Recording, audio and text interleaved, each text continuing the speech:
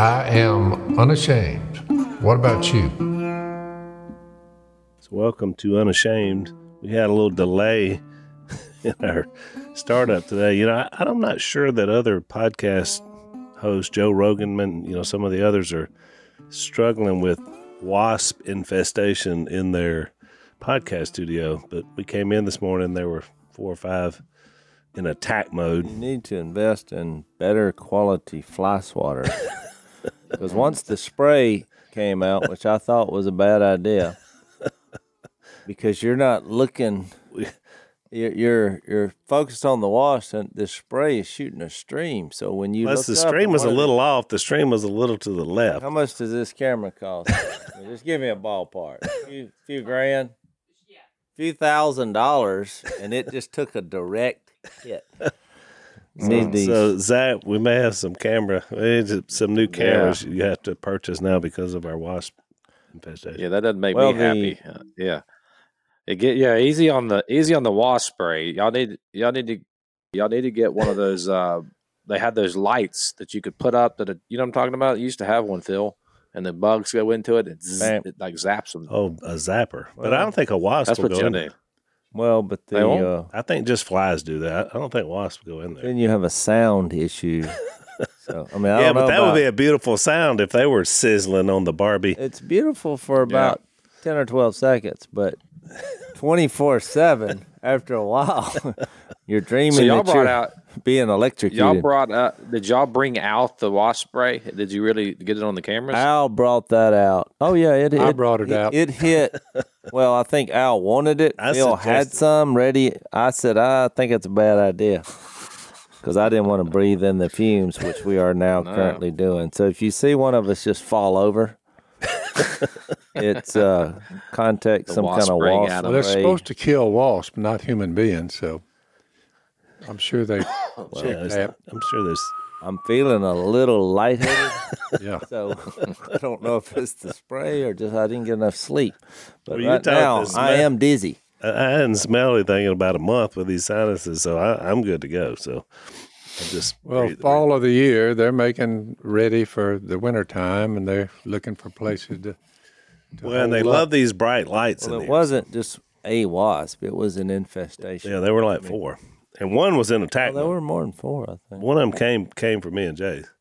We had to use our hats, but Dad was trying to do it with open hands. Dad, he went kind of karate. He had his hands out like he was in the train the karate. Well, every kid. duck blind we have over there, they're little floating houses, all with brush on them. Wasps, they love them.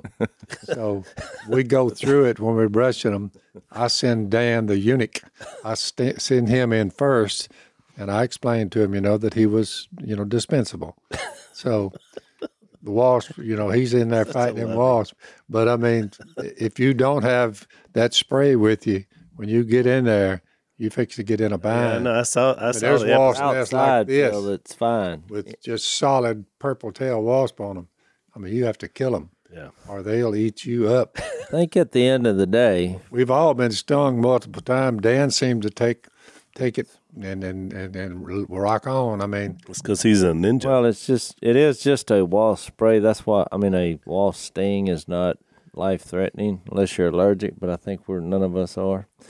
But it says on there wasp and hornets. Wasp and the hornets. funny emblem is when that Phil stopped, because I thought, is this some kind of jiu-jitsu? Because he didn't have a weapon or a hat. And I thought, is he fixed to cut this wasp in half with a karate chop? Well, that's the thing about ninjas. They got to do some ninjing. That's Dad has. You were in the mode. You were in the zone. It's a pretty good little pain with it. I don't know. Oh man! If you get hit on the head, one got me right back here on the little back where your skull kind of comes to a point back there. Oh yeah. Ooh. I mean, I saw stars. It was bad. So that's how we started our day, Zach. You got any wasp issues up there in North Carolina? No, we don't have them up. Oh, I'm sure we have them here, but Not up. I got this thing airtight. I've got the spray in foam. I've got the whole 9 yards. They're not getting in here. Yeah, you got a nice little setup there. You built your little studio, little apartment above your garage. It's a nice setup. Yeah, we like it. It's good. So we had an appearance, Zach, last week. First time the family in several years. I don't remember the last time we were all on stage together, but folks on the family had an event and invited the whole family, and he had called me about a year ago, Jim Daly, and said, what are the odds that you think of chance of getting all the Robertsons on stage together? I said, somewhere between slim and none is where I would place those odds, and yet we all wound up together. Did he say, so you're telling me there's a chance? that's what he thought. Tucker Carlson was following us. Yeah, I met Tucker, which I'm a big fan. What do you mean follows us up? He was the next morning. Tucker was there at the event. Oh, really? Yeah, and I hung around. Y'all had to come home, but I hung around so I could meet him. But he was genuine. He seemed like he does on the show. You know, he lives out in the woods. He told me he had been grouse hunting the day before, and said he shot a duck because duck season was over. He was in Maine. I think he has a place up there, and he said he was grouse hunting, and a duck flew by and he shot it. That's some fine table fare there. Oh yeah, old Tucker. I didn't realize that. He's a big hunter. Told me he loves to hunt. Feel better about him. Feel a lot better about it. He loves to hunt. He loves to fish. He was talking about some of the hunting trips he and his son have been on, but he's a really quality person. I wish someone would have filmed our travel there. That was pretty good. They sent an actual jet to come get us because everybody's schedules was wonky. And the first thing that happened is that everybody had their cups in the cup holders, and so when the jet took off, it looked like I was in some kind of slow motion Matrix movie because everything was coming. Everything was just coming at me in pieces and chunks. It looked like we lifted off in a hailstorm. It was just ice and debris and screams. Yeti cups. Oh shit! But everything, I don't know why it had that look. It looked like 3D to me. Well, that jet y'all were on is one of those Falcons. And I mean, those things are like a rocket ship. When they take off, it's almost like a Space Force. Yeah, SpaceX. Oh, yeah. Willie took the brunt of the cups because he was right in front of me, which I was in the best seat in the house, right behind Willie. I just used him as a blocker, a human shield, and he was completely soaked. Oh, it's funny now. You got to be you guys got to be careful around your crew with what's in those cups. It's liable to be a spit cup. I think we've all kind of there's been the experience. Well, what was borderline miraculous?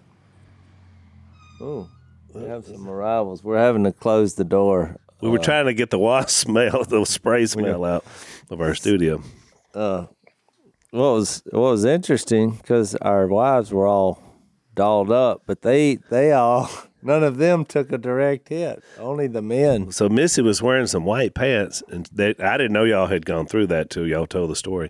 But then we get in the green room. That is a big room to kind of hang out into. We had to do our show. That nothing green is no green in the green room. I don't think I've ever been in a green room. But anyway, so Missy she's got the white. We're telling the story, and all of a sudden, they're sitting around a table. And the table it was me, Si. Who was sitting at Jessica the table? was there. Jessica and Missy. Missy was on the and Phyllis and Tony. It was a fold-up table. Well, we had our stuff on it, and we all had drinks on the table because everybody was thirsty after you lost all your drinks taken off 2 hours before. All of a sudden, the table just starts cratering. It was the second avalanche of water. Another avalanche. The table collapsed, but Si gave the play-by. Si went, whoa, whoa, whoa. I think Si was like kicking around on the table because he was like, ho, ho, ho, ho. But you don't notice I doing that because he does it all the time. Well, right, because that's anywhere he goes. He was seated in the position where it all rolled forward and it just collapsed. Almost on Missy, which two things, Jess. One is I was impressed. She had her reflexes. She's still solid. Was that a hotel we were in? Yeah, like a big resort. Yeah, they call it a resort. I wouldn't call it a hotel. But so that table started going down. Well, all of a sudden, all the drinks are headed right toward Missy. Yeah, it got slow motion again. I know it. But she just bolted. It never touched her. And mom was screaming like somebody had run over Bobo. Yeah. I mean, in the background. So I was like, I'm looking around like, what in the world is going on here? But it was pretty comical. Missy said, I think we're jinxed. So did you all speak individually, or was it like a family interview? What was this? Kind of a cool way they did it. We walked in there and this set looked incredible. It did. It looked like a real fire in a fireplace, and we actually had Christmas with the Robertsons. Christmas with the Robertsons. And it was Halloween wasn't here yet. Yeah, so that was a weird usually you go, well, I just skip Halloween. I'm not worried about that. I go Thanksgiving, then Christmas. They went Christmas in October. And I think they're going to broadcast it on their... Oh, they filmed that? Yeah, they filmed it. Oh, boy. So I think...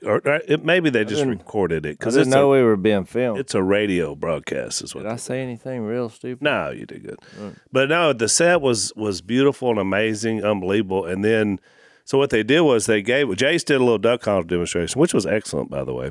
They asked me to do that, and I thought you did great. So, but they said, well, Cy is not, he just had surgery. Yeah, he's doing well, but relatively speaking, he has an oxygen tank. So I thought, well, they wanted me and Cy to do a duck call demonstration, and I didn't want to say, Cy's carrying around an oxygen tank. Yeah, he's not be blowing. He's out of gas when it comes to duck yeah, that would have been a better line. He's out of gas. And so, but what I did was, I was kind of proud of this, because Cy, I didn't know he was going to stand up and come up there with me, because Cy, when he walks further than 10 feet, oh man, he needs a minute. Yeah. And so I look up, and here he comes. Well, he looked like, not Darth Vader, but some... He's got his pack on with his oxygen. It looks like he can just do push the fingers like he's James Bond. Like a jetpack. Yeah, jetpack. So I said, because I thought, well, if he's self-conscious about this, I said, we're going to do a duck call demonstration. And I said, to show you how serious Cy is about this, he brought his own oxygen tank. So then it kind of diffused the look that he had. So I was like, hey. So Jace would do his thing, and then Cy would chime in at the end. We had no plan. There was no script. Just every once in a while, Cy would say something, and everybody would laugh. Right. So they did that, and then the way the thing unfolded, Zach, was they gave us a gift ornament, like an ornament, to each couple. And it was kind of a lead-in to, Jim to ask us some questions about it. So nobody knew what it was, right? So it was a pretty cool way to do it. And then, of course, Cy was going to tell us the story about his Tupperware cup, but he just never got there. He would veer off into another story. I was having a Rolodex problem in his brain on what story goes with what subject. Because I've heard him tell this story 1,000 times on stage, but he just couldn't get there. Finally, Willie said, hey, Cy, they want to hear the story about the Tupperware being sent to Vietnam. So Cy said, oh, okay. And then Cy told a story about getting drunk on 7-Up in college. And I kept waiting for we were pouring it in Tupperware. No, Tupperware never made an appearance again. And so then there was another interruption, and somebody said, Cy, Tupperware. And he's like, oh. Then he told some story about Tommy and Nancy. About getting grades. Yeah, and I thought, where's the Tupperware coming in here to this? No, never did. Hang on. Let's take a break. So one of the things we're gearing up for the fall is with one of my favorite sponsors, and that's Bespoke Post, because they have a seasonal lineup. And so I look forward to every season just as much as I look forward to my monthly little box of awesome that they send. So a lot of times you get stuff for, outdoor, autumn, maybe it's cocktail kits, maybe it's something to do with camping or outside, because that's kind of our favorite time of year down here in Louisiana. So what you do is if you want to sign up with these guys, you start with a quiz at boxofawesome.com. And your answer is going to help them pick the right box of awesome for you. So they're going to get a new box every month. It's got a lot of different categories, a lot of different gifts. I love mine. Each box is valued at about $70, but you only pay a fraction of that price. So you're going to get more value than what you're spending. Plus, with each box of awesome, you're supporting small businesses, which we also love. 90% of everything that comes in your box of awesome is from a small up-and-coming brand. It's free to sign up. You can skip a month or you can cancel anytime. You get 20% off your first monthly box when you sign up at boxofawesome.com and enter the code PHIL at checkout. That's boxofawesome.com. Use the code PHIL, 20% off your first box. Boxofawesome.com, code PHIL, and get ready for a nice surprise.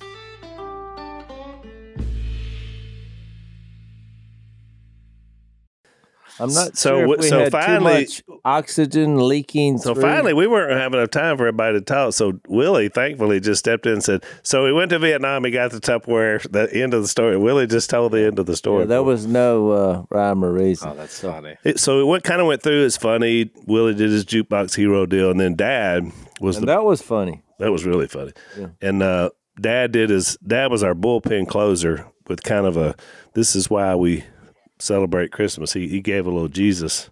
No, it was good. At the end. I thought it was really good. It was fun. It was fun. It was fun for me just to be on stage with him. And my gift was a little plastic truck, and I said, I think the message is just keep on trucking.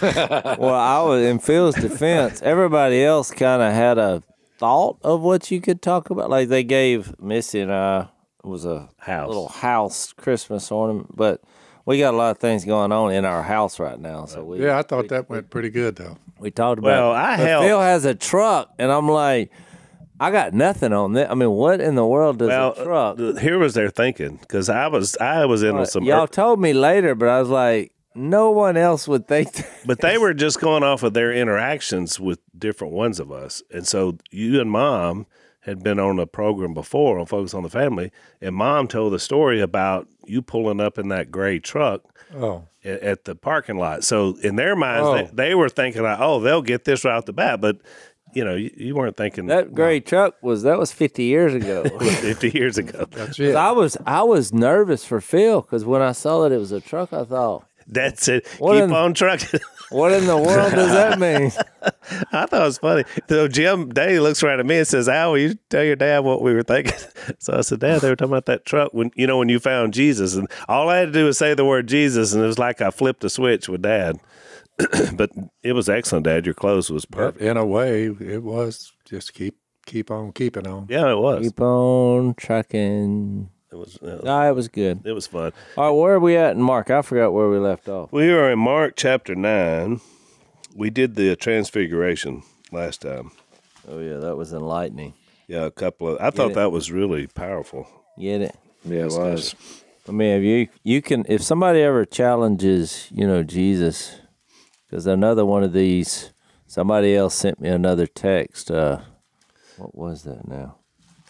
They were watching a movie, Guardians of the Galaxy, I think. Yep. So I sent back. Oh no, my daughter sent me that, and I said, "Where'd they get that idea?" Guardians of the Galaxy. But another feature is glowing in the dark. But Jesus, I bet you didn't know glowed in the dark. The Guardians of the Galaxy are actually all part of the Avengers and the superheroes, blah, blah, blah. It's stuff we've been talking about. That's the one with the raccoons driving the spaceship? The raccoons in charge, and then there's a tree. Well, let me just tell you something, Al. In real life, raccoons will never drive a spaceship. No, look, you have to say that these days because people believe that. You know what I mean? I know. And they're not talking either, like the English language. And that's Bradley Cooper is the voice of the raccoon. I'm not against it. I'm just saying, if we want to do something for fun, okay, have a raccoon driving a spaceship talking. All right, fine. In real life, that does not happen, nor will it ever. Not only is he a talking raccoon and flies a spaceship, but he's a guardian of the galaxy. He's one of the guardians. Yeah. I think I would have picked like a honey badger. Honey badger's ferocious. Yeah, I know. I mean, a raccoon's pretty tough, but I'd go with I think if a honey badger and a raccoon got in it, I'm going with the honey badger. That's just my observation, Phil. Jace has some observations, doesn't he? That mind, if we could see how that's working, it would be frightening. So, transfiguration, back to Mark 9. Well, I was just making the point that Jesus glowed in the dark. So he is the guardian of the galaxy. And he is the guardian of the galaxy. No, and we talked, I think we definitely fleshed that out in the idea of law and prophecy and how everything was fulfilled in Jesus. So it was just kind of a little snippet. What was interesting is it was really for an audience of 3. I mean, the whole thing, the only people that saw it that would be able to tell about it were Peter, James, and John, because nobody else saw it. So obviously they were the recipients to see what this was all about. So this is really to aim post. And so we get to 9:14. But I do think you had instruction from heaven, God the Father, that said, listen to him. Right. I do think that's an important thing to have recorded for us. Right. Today. I mean, we can say, you need to focus on Jesus, or where's Jesus in this equation, or I think this event is just profound with that, in tying it in with what we read in Hebrews. It was interesting. I never thought about it till we were just talking about that. I don't think John doesn't mention this in his account. No, he doesn't. Which is strange. You'd think if you saw this, of course, he picks Jesus up kind of at the back end of the whole situation, but he doesn't even mention it. But he did say, if I wrote down everything I saw, there's not enough books to hold what I saw. That was kind of his take. Yeah. But he didn't. It was just one of many. Right. That's why I made the point, one of the points that you find in Matthew, Mark, Luke, and John, 4 men running with the creator of the cosmos and the one who created them in their mother's womb. And he's going around talking to people, trying to convince them he's the way, the truth, the life. He is it. He'll give you eternal life. He came to love. He loves you. He didn't come to condemn you. All that's in there. And someone says, well, why does Matthew and Mark and Luke and John end up all saying the same thing? He died on a cross, was buried, and raised from the dead.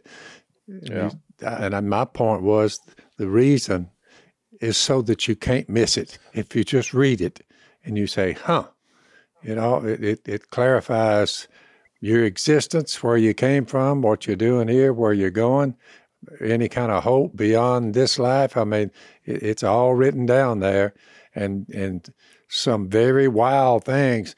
It's almost like get the greatest minds in Hollywood and concoct this kind of being, and they do it all the time.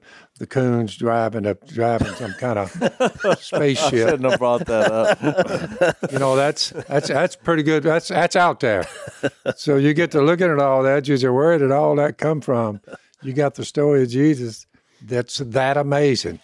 I just mentioned the reason why is so you can't miss it. Right. Come in it from any angle. How could these different individuals come up with all of these stories and all of these events and all these evil against good? And it just presents a story that you can't get around. That's right. So that's my faith. I can tell you that. I said, I don't think they could have dreamed it up. Well, just think where it's too grand for human beings to have dreamed up, dating back thousands of years, the prediction of him coming and all that. Well, he gets there, and lo and behold, you say, boy, the Old Testament, the prophets had him coming, what he would be, what his name would be, where he would be born. They got it all down there, the facts. But just as you read it unfold, you got God, the creator of the cosmos, on the planet in a human body. You're talking about, it would take more than Hollywood to dream it up. That went past any of the the big movie makers in Hollywood, they can't touch the story. No, and to Jason's Too point, big. They kind of just keep retelling elements of this story. Yep. In whimsical, fantastical ways, I guess. That's correct. Yeah, but they're always lacking. That's what makes this so powerful in Mark 9 about this transfiguration of Jesus. I love that we hit on the fact that Moses and Elijah were there with him and having a conversation, and they represent the law and the prophets. Yep. And I was thinking about Matthew 22 when the Pharisees are trying to trap Jesus. Actually, the Pharisees and the Sadducees are trying to trap Jesus, and they throw out all these little traps for him. And then the final trap they lay as they ask him, they say, "What's the greatest commandment of all the commandments? What's the greatest one?" And Jesus, and we all know what he said. He said this: to love the Lord your God with all your heart, soul, and mind. And the second one is like it, to love your neighbor as yourself. And he says this interesting thing in there that I think connects with this transfiguration.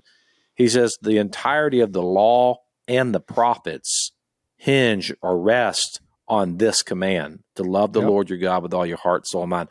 So you have this moment in biblical history where in the person of Jesus comes the summation of the law, comes the summation of all the prophets. Everything was pointing to this person, Jesus, who now is on this mountain. He's having a conversation with the law. He's having a conversation with the prophet. And what he's saying is, I'm going to ascend. I'm going to depart from here. I'm going to die on a cross. I'm going to be buried, and I'm going to be raised, and I'm going to ascend to sit at the right hand of God and mediate.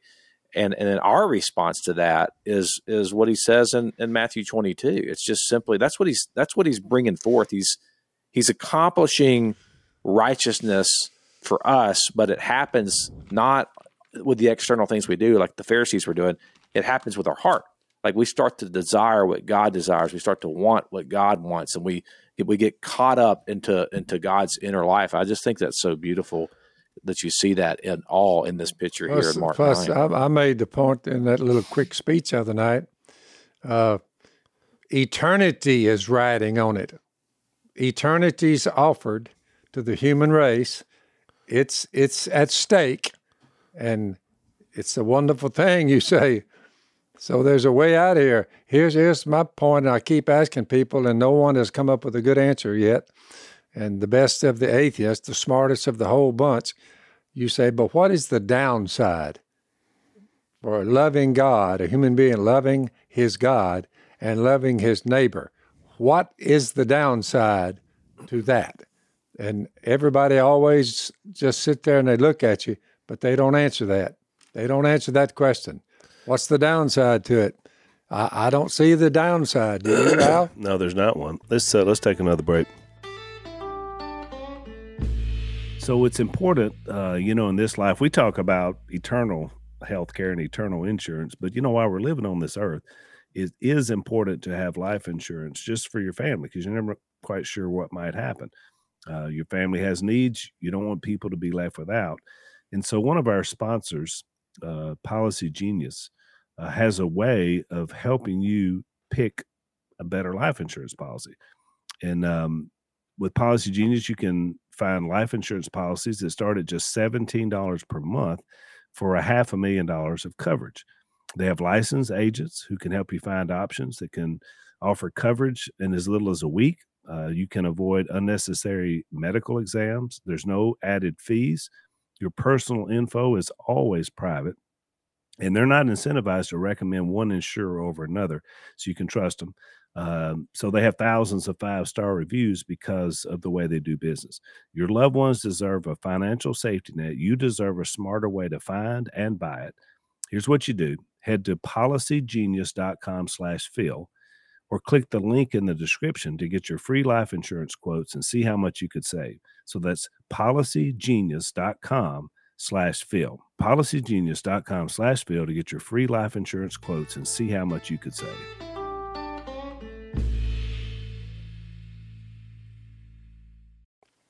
So there is no downside. And to your point, Dad, I'm so grateful these guys did write all this down, or we would know. We would know what all happened. I mean, they were there, and they had a very difficult time you mentioned in the, after the transfiguration, let's see, James and John returned to find the remaining 9 disciples. Well, guess what they're doing? They're arguing with the Jewish leaders. Right. I mean, it's a. But you know what I thought about that? The groundwork is being laid. We got to kill this guy. So you're coming down off this mountain. Say you look at this through Peter, James, and John's perspective. You've just seen the most incredible thing you've ever seen. I mean, there 2 ancient people seemed to be there, and then Jesus lights up like a Times Square. Yeah. And you're watching it, and Mark said they were so frightened that Peter, he didn't even really know what. You're basically in the middle of nowhere. Right. And you see this incredible, amazing thing.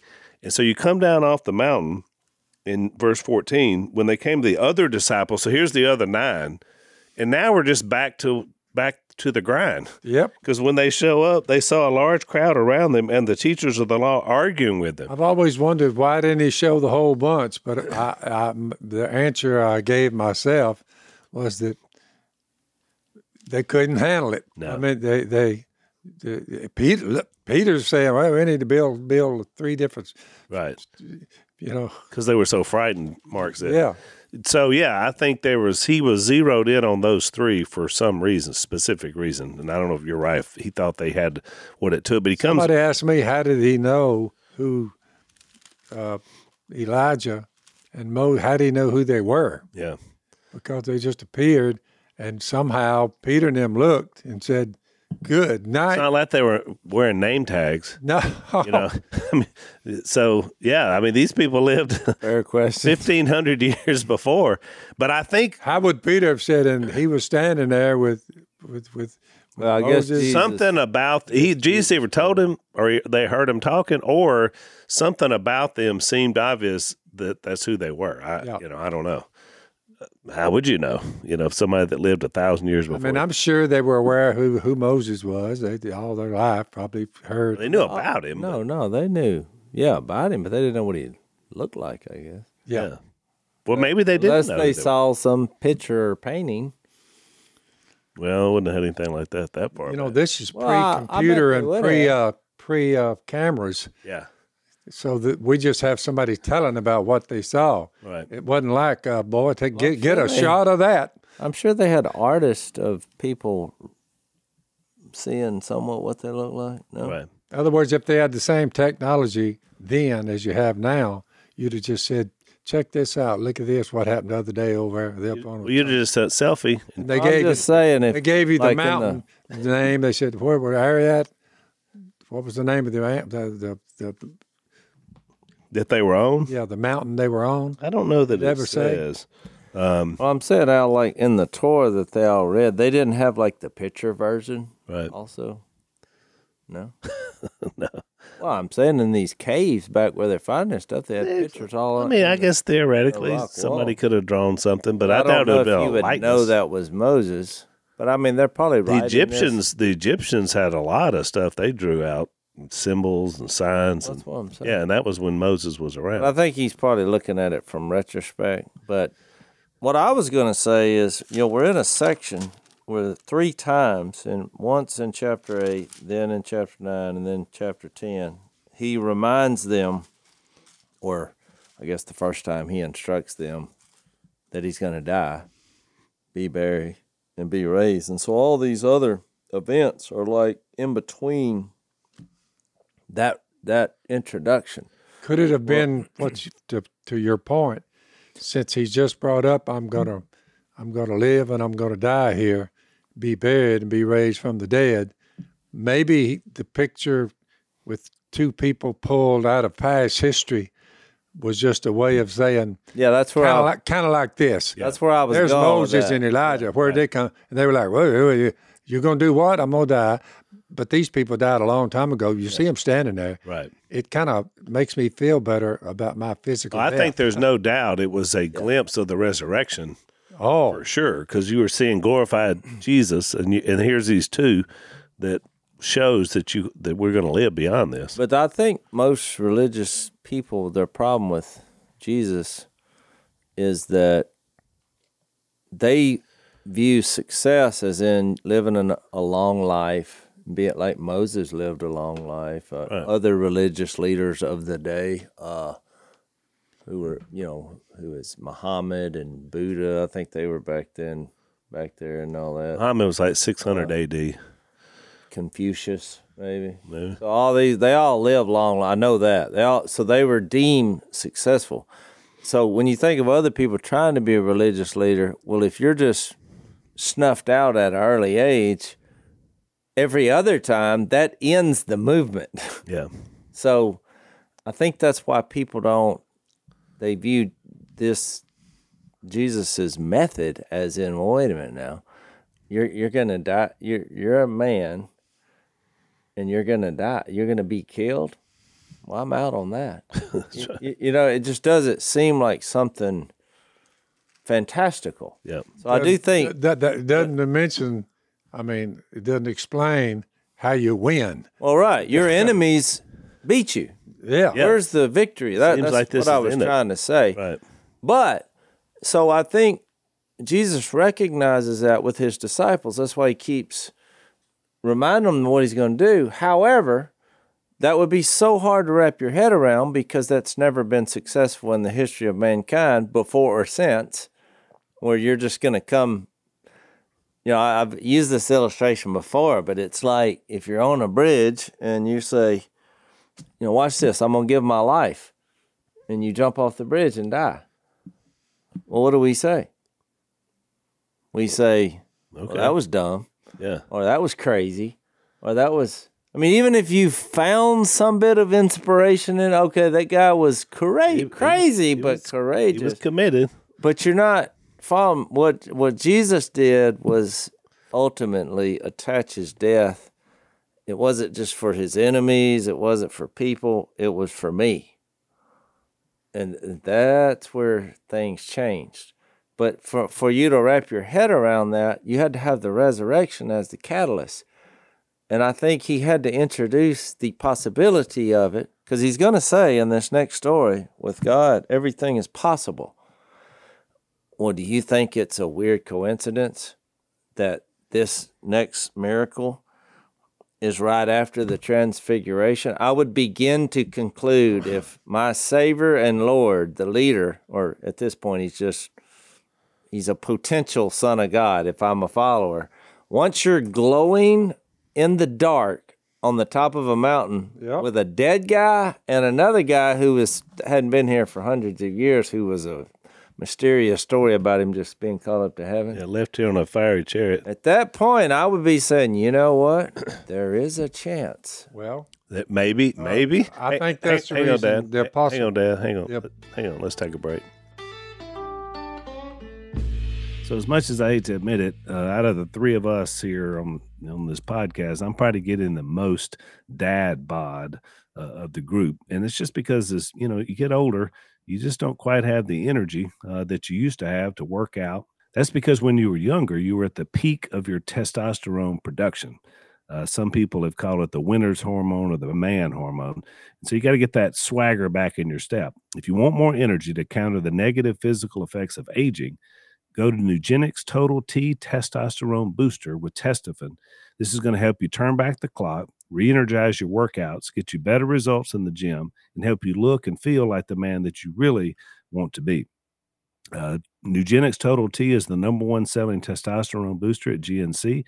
They can help you re-energize your life and get you back to that powerful, confident, good-looking warrior that you used to be.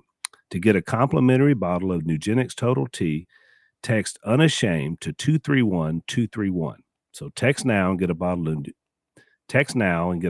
Nugenix Thermo, their most powerful fat incinerator ever, with key ingredients to help you get back into shape fast, absolutely free. Text unashamed to 231-231. That's unashamed to 231-231.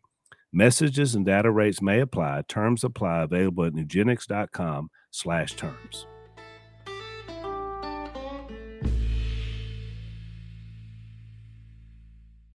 I think it's why the Apostle Paul said, now we know that if the earthly, you got to remember, first thing Peter wanted to do was build 3 tents, right? Right. Well, he said, 2 Corinthians 5, We know that if the earthly tent we live in is destroyed, Moses died a long time ago, so did Elijah. We have a building from God, an eternal house in heaven, not built by human hands. So we groan, longing to be clothed with our heavenly dwelling. You're seeing a picture, in my opinion, of the heavenly dwelling. It's you, but you can appear and reappear. You're still here. Yep. I mean, and your being is still there, but you're out of the body you had. That's temporary. But God's Spirit in these two, by the Spirit, power of the Spirit of God, you can look at them, you can talk to them, they can talk to you. They're alive. That's why Jesus said, I'm going to be resurrected from the dead, and then I'm going to make it possible for all you to be raised from the dead yourselves, and you'll be in these heavenly bodies. Glorified. And I'm going to show you a couple of them just so you'll know. You know, it's you, but you're there forever now. Right. That's just a point I'd like to make. I think that's a great point, because if you think about these tents that you're talking about, these 3 tents they wanted to build, what is the purpose of a tent? You dwell inside housing. of it.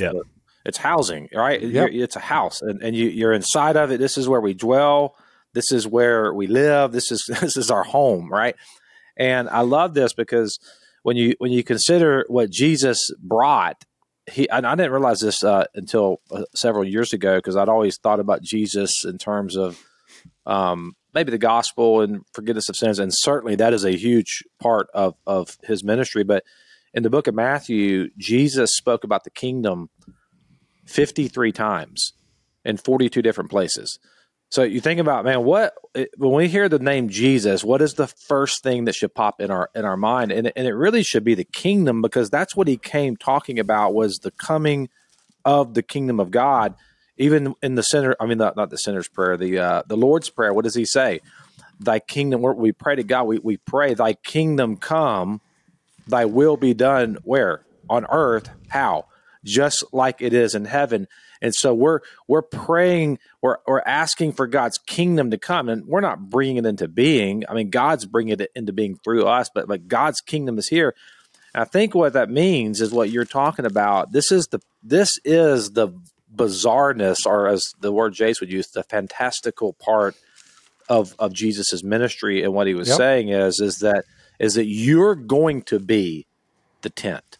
You're going to be the house. Correct. Like our bodies, my body houses the Holy Spirit. My body houses God himself. And so when you think about true connection, truly living in the presence of God, like truly being one with our Creator, like Christ is like, I'm coming here to accomplish this, and then I'm going to leave, and then I'm going to send the Holy Spirit, and we're coming in to live in the heart, in the body of the believer. And I just thought, man, if we could get that one point, because if you think about, if you ran into Mother Mary, Jesus's mother, who had Jesus in utero, in her womb, and you knew that she was carrying the Son of God in her womb, how would you treat her?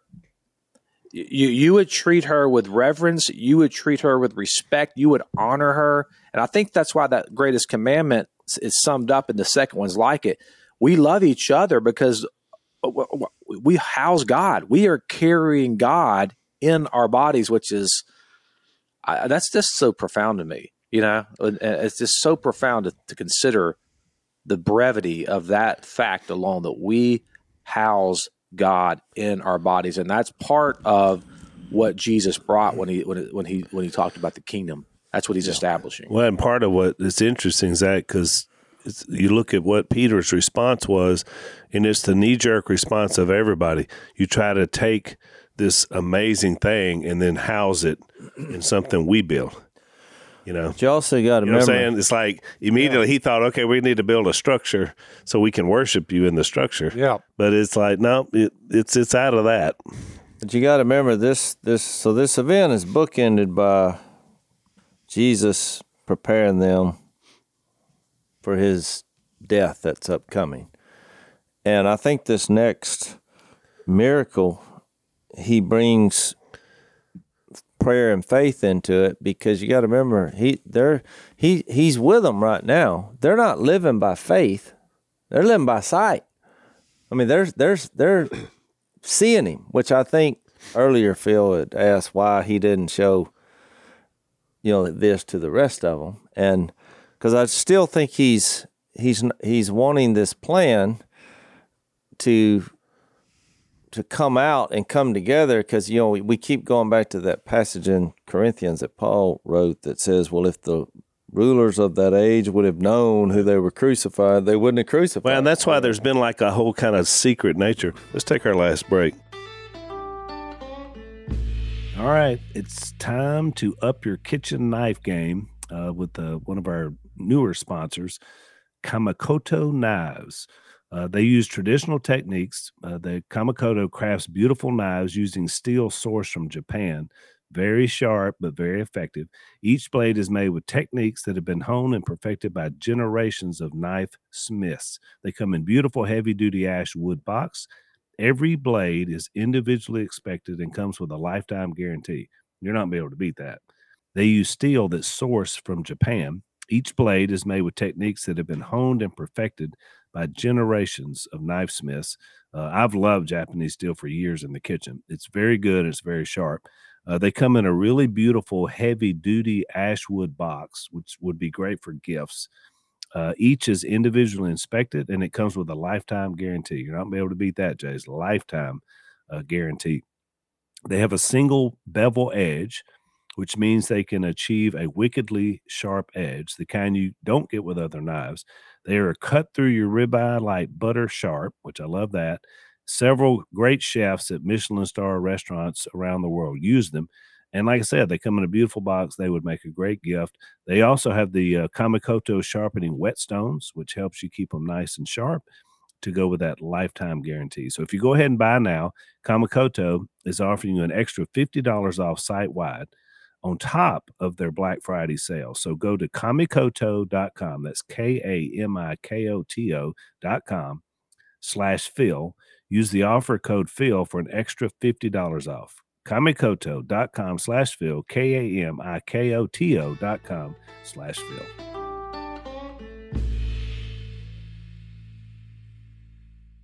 Let me read this story, Jay. That way we can talk about it in the last segment in overtime. So when they came to the other disciples, they're arguing with the teachers of the law. As soon as all the people saw Jesus, they were overwhelmed with wonder and ran to greet him. And I wonder if there was a little afterglow. Well, I've had people, because remember Moses, whenever he would have those encounters, he would have a little afterglow. I wonder if that's what that means, but who knows? I mean, they had a lot of wonder about Jesus anyway. So Jesus says in verse 16, "What are you arguing with them about?" So he's that's addressed to the disciples, I guess, the other 9. A man in the crowd answered, "Teacher, I brought you my son, who is possessed by a spirit that has robbed him of speech. Whenever it seizes him, it throws him to the ground. He foams at the mouth, gnashes his teeth, and becomes rigid. I asked your disciples to drive out the spirit, but they could not." So that would be terrifying if that was your child or son. Verse 19, "O unbelieving generation," Jesus replied, "how long shall I stay with you? How long shall I put up with you? Bring the boy to me." So they brought him. When the spirit saw Jesus, it immediately threw the boy into a convulsion. He fell to the ground, rolled around, foaming at the mouth. Jesus asked the boy's father, "How long has he been like this?" "From childhood," he answered. "It has often thrown him into fire or water to kill him. But if you can do anything, take pity on us and help us." "If you can," said Jesus, "everything is possible for him who believes." Immediately the boy's father exclaimed, one of my favorite lines in the Bible, "I do believe. Help me overcome my unbelief," which is so honest. Verse 25, when Jesus saw the crowd was running to the scene, he rebuked the evil spirit. "You deaf and mute spirit," he said, "I command you, come out of him and never enter him again." The spirit shrieked, convulsed him violently, and came out. The boy looked so much like a corpse that many said, "He's dead." But Jesus took him by the hand, lifted him up to his feet, and he stood up. After Jesus had gone indoors, his disciples asked him privately, "Why couldn't we drive it out?" He replied, "This kind can come out only by prayer," which is that's powerful. But then, because it's funny. So many people they want to be able to have this power, like to drive out demons or whatever the thing is. But here, you see that there's that's power. If you can drive out a demon by the name of Jesus, I mean that's power. But I love how he puts prayer in a more powerful position than even that. Because he said, and then there's some kind of demons, you can drive, but then these big boys. Well, that's what got me, that there's like levels of demon possession. I mean, someone's like, oh yeah, you can, because they had the ability to drive out demons. They had been doing it earlier. Remember when he sent them out? But apparently, this one here, this was something that was, Well, there's a lot of power in prayer. I'm actually working on once we're done with Phil's film, we're in pre-production right now on another film project, Power of a Praying Wife, and which is a book that was really popular back in the 90s, I believe. But this idea that prayer has a ton of power, and it's so funny that people they say, "I want that." Well, are you praying? Oh no. If you want to really see God's power in your life, I don't know how you're going to see it without prayer, but I think this text here elevates the purpose and the power of prayer. That's why I love it. It's encouraging. No, I think so too, and it's interesting because I did think when you look at in the Matthew version of this, in Matthew 17:15, the Father, Mark doesn't put it this way, but the Father comes up and he calls Jesus Lord. And obviously he's struggling with belief, but I thought it was interesting, Jace, because he had the same approach as that Greek woman when she came up. Remember and said, "Lord, Son of David." 3 times she called him Lord. I mean, immediately he knows something about Jesus that he can help, but he doesn't really.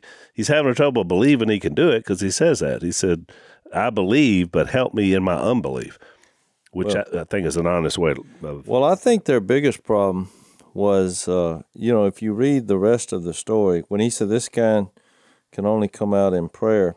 Well, when you look at how the disciples, what their mindset was, if you keep reading, it says they left that place and passed through Galilee. Jesus did not want anyone to know where they were because he was teaching his disciples.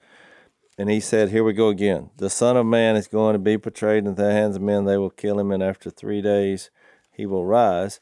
But watch the disciples' response. But they did not understand what he meant and were afraid to ask him about it. And when you think about what prayer is asking God about it. I mean, they're standing there with the Son of God. Right. But they're having trouble deeming him as the Son of God. And then you see another clue of where they were. When it's in the next couple verses, it says they came to Capernaum when he was in the house, and he asked them, "What were you arguing about on the road?" So you have a lot of arguing going on, and they're scared to ask Jesus about it, and they couldn't pull off this event with the demon. Yeah, and he was inferring that they weren't asking God to do it, and I know why, because of this little clue in 34. They kept quiet. Now, this is the second time that in 2 verses that they didn't ask Jesus about it, and now they didn't answer Jesus because on the way they had been arguing about who is the greatest. I'm going to just tell you something. Your prayer life is probably pretty stinky if you're arguing about who's the greatest among you. Among your group. And I think if you put all those together, I think that's what the problem was. And I do think there was a fear element into this, the kid who was healed. I mean, when you read what he was going through, that would be very terrifying to be involved in. Right. I mean, it's not like he just has a demon. I mean, he's foaming at the mouth. It's what did it say? It's throwing dangerous. him into the fire. Throws him into fire and water. It's trying to kill him. I mean, the demon's trying to kill the host. So it's like, if you were involved in that, you would try to heal him from afar. I mean, is that a play on words? Or? Well, I'm just saying, it's like people when they tell you what's going on in your life, and it seems so heavy. And so, I mean, your auto reply is, I'm going to pray for you as I'm leaving. You know what I mean? It's like, because it's just too heavy to get involved. Right. And I really believe that's how we are. No, I think you're right. We'll flesh out a little bit more of this in overtime, because that verse 19, I think, is interesting, because is that more aimed at the disciples or the crowd? But we'll get into that on the other side. So if you want to follow us over to our Unashamed Overtime segments, it's blazetv.com/unashamed. Right now they're running a promotion. You get $10 off a subscription if you use the promo code Phil. So if you want to catch our overtime as well as everything else that Blaze has to offer, follow us over. Thanks for listening to the Unashamed podcast. Help us out by rating us on iTunes. And don't miss an episode by subscribing on YouTube, and be sure to click that little bell to get notified about new episodes. And for even more content that you won't get anywhere else, subscribe to Blaze TV at blazetv.com/unashamed.